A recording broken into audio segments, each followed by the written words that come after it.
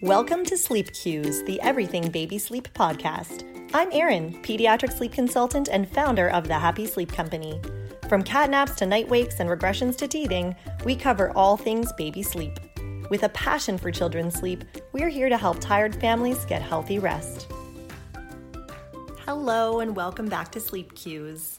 Thanks for joining us. Today's topic is probably the most common sleep issue that I hear about from parents, and it is the cat nap, the 30 to 45 minute nap. Why does this keep happening? Why can I time to the minute when my baby's nap will end? It's always 30 to 45 minutes. So for a lot of families, they're only getting to the 30-minute mark. Many families are seeing their baby wake up from every nap at exactly the 45-minute mark. What is this elusive 45 minutes? Why is it happening? How do I get past it?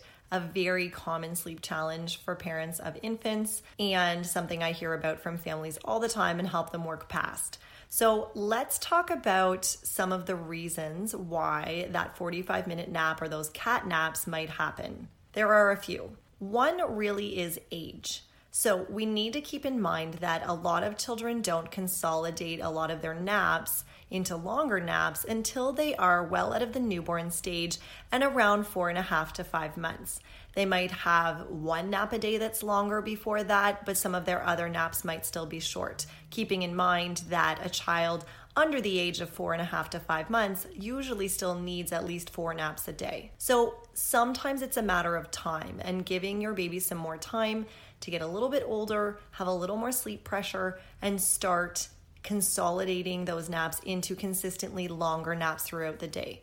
So that's an easy one. We can just wait for our child to get older and hope that naps consolidate when they're just a little bit older and well out of that newborn stage. There are a couple of other big reasons though, especially if we are well out of the newborn stage now, why those consistent 45-minute naps might be happening. One is about awake time, and the other is about what we call sleep props. So let's talk about those things individually. The first thing is the awake time. So we want to make sure that your baby is having an age-appropriate amount of awake time before their nap. One of the biggest reasons that cat naps occur is because your baby was overtired when they went into their crib for their sleep. So if, for example, a 5-month-old can only handle about 2 hours of awake time before he gets overtired, but he's just had 3 hours of awake time and then goes down for a nap and only naps for 30 to 45 minutes and then wakes up pretty cranky and upset, it's probably because he was already overtired when he went down for the nap. And when a baby is overtired, it generally makes it difficult for them to get into and stay in a nice, deep, restful sleep. So often overtiredness is the cause of that really short nap. So we want to make sure that we are hitting those age-appropriate awake times at each different age, that we are making sure we're watching our child's tired signs, and that we're ensuring we get them down for their sleep before they're overtired. That is one way to start combating those short naps. Certainly there are cases when there's not enough sleep pressure, there's not enough awake time before a child's nap, and that too could certainly cause a short nap. If your child is not having enough age-appropriate awake time and goes into their crib without any tired signs well before their average awake time and then only has a 40-minute nap and wakes up happy, that child might actually need some more awake time at that point. So again, if a child is overtired, has a short nap and wakes up cranky, generally that's going to be one of the causes of that short nap, is that overtiredness and too much awake time.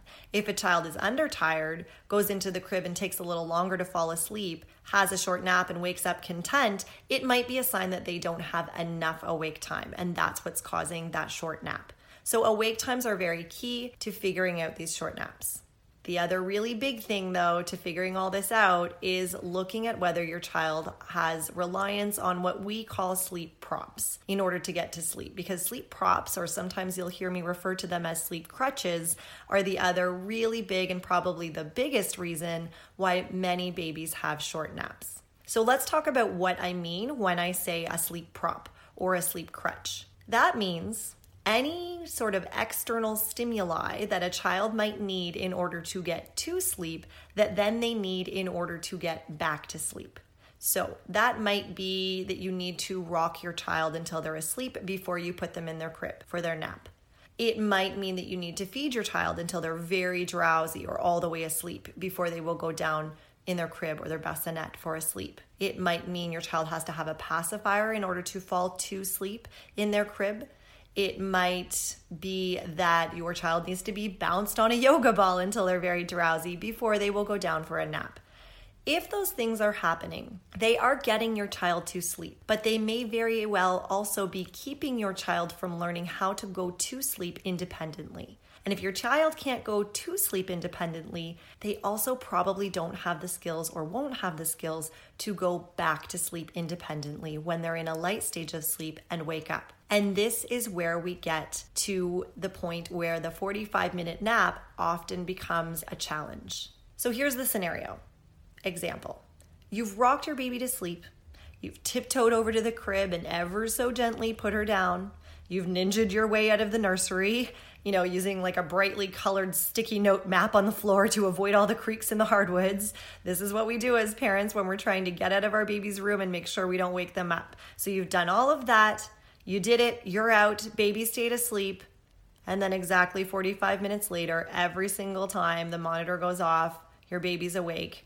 Every single time. Why is that happening at that 45-minute mark? Imagine as a grown-up that you have gone to sleep in your nice cozy bed, and then during a light stage of sleep, you wake up and you are on your front lawn. That's kind of the scenario that's happening when a baby goes into their crib one way and wakes up a totally different way. So if your baby goes to sleep in your arms and then is unknowingly placed in the crib and wakes up during a light stage of sleep, that's going to be very jarring for your child, and they're not likely to have the sleep skills they need in order to get back to sleep. Or if your baby goes into his crib awake but has a pacifier in his mouth and it falls out, and then he goes through a light stage of sleep at some point and wakes up realizing that pacifier, that thing that put him to sleep in the first place, is no longer there, he may very well not have the skills to get back to sleep without that thing that put him to sleep in the first place. So why 45 minutes though? Let's talk about that. 45 minutes is not a coincidence. It's one sleep cycle for your baby.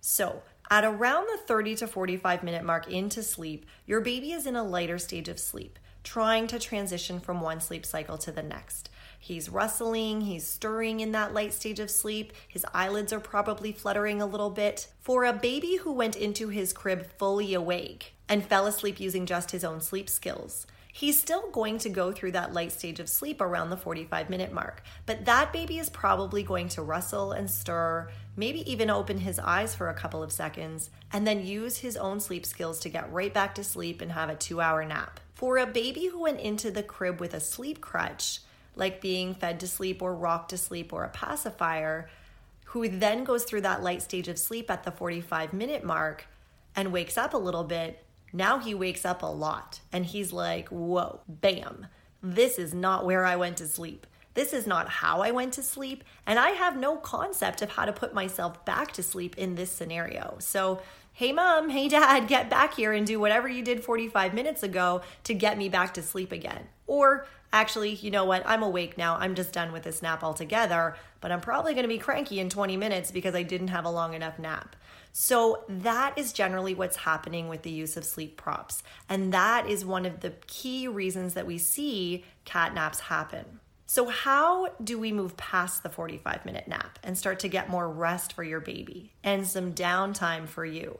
Trust me, as a mom, I've gone through the phase of the 45-minute nap with my own little one, and I understand how frustrating it is as a parent when your child is only napping for 30 to 45 minutes at a time, which means your child isn't waking up particularly rested and is kind of cranky when they wake up, and you have only had 30 to 45 minutes on your own to get something done. So it's often a matter of deciding, am I going to brush my teeth today, or is the laundry going to get folded? Am I going to be able to have a piece of toast, or do I want to wash my hair? Because I certainly can't do both of those things, so I only get to pick one during this very short little frustrating cat nap. So I want to help you get past those cat naps because I know how frustrating they can be. The first thing we want to do, going back to the sleep props, is avoid the sleep props. So sleep props like pacifiers, rocking, bouncing, swaying vigorously under the kitchen hood fan for 20 minutes before every nap. Trust me, I've seen it all.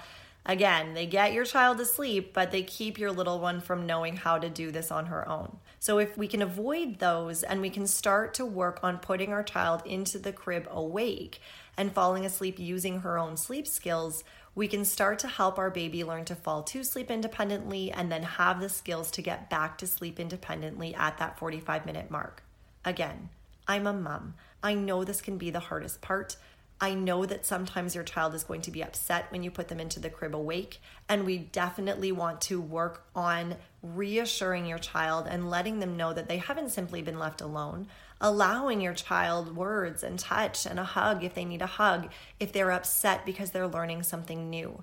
But it really is going to be important to get to those sleep props and remove them and teach your little one those independent sleep skills if this 45-minute nap is something that you're finding very frustrating and something that is challenging and something you want to really move past. We really need to respect age-appropriate awake times also. So again, if sleep props are the number one culprit of cat naps, overtiredness is a close second. Follow age-appropriate awake times and avoid letting your baby get overtired before nap time. Hitting those key sleep windows can really go a long way to helping extend naps. If you follow us on Instagram at the Happy Sleep Company, you will find an awake times guide, and that can be a very helpful guide to assisting you in knowing at each age approximately how long your child should be awake before they're going down for their next nap. Another really important key to those cat naps and to overcoming those cat naps, again, is putting baby down awake. Not drowsy, not already asleep, but awake. Your child will be tired and ready for sleep because you've kept them up for an age-appropriate amount of time, but they're not super sleepy in your arms or already asleep when you put them in the crib. They're awake, and this is how your little one will learn to go to sleep and then put themselves back to sleep independent of those sleep props 45 minutes into that cat nap. And finally, give your baby some time. Consider when your baby wakes, whether it's 45 minutes into a nap or multiple times throughout the night, giving your little one some time. She might surprise you and put herself back to sleep. Certainly, if your baby was ever in any kind of actual distress, you would go to her right away. And certainly, we're not talking about leaving your little one for big, huge, extended periods of time without support. But sometimes as parents, we run so quickly, like within seconds of hearing our baby make a peep, that our baby isn't even fully awake or out of their sleep cycle, and we're actually waking them up by busting over to their crib the moment we hear noise. So give your baby a few minutes, 5 or 10 minutes if you feel comfortable with that, to see if maybe they'll use their own sleep skills to get back to sleep or just keep on sleeping because they weren't even fully awake yet. Give your baby some time. If she's upset, again, you'll of course go provide reassurance and comfort, but giving her that time to begin to work on those healthy sleep skills might just lead to the end of those cat naps.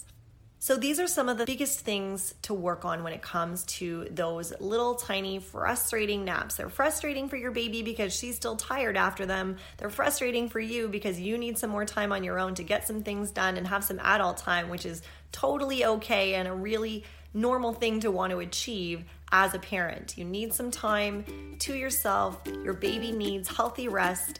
Putting some of these tips in place can really help us get there with those longer, more restful daytime sleeps for your child. Thanks for listening to Sleep Cues, the Everything Baby Sleep podcast. If you enjoyed this episode, please subscribe, leave a review, and share this episode with a mom or dad who might need some rest. Connect with us on Instagram at The Happy Sleep Company and check out our website, thehappysleepcompany.com, for loads of blogs, sleep guides, and information about how we work with families one-on-one to get sleep on track.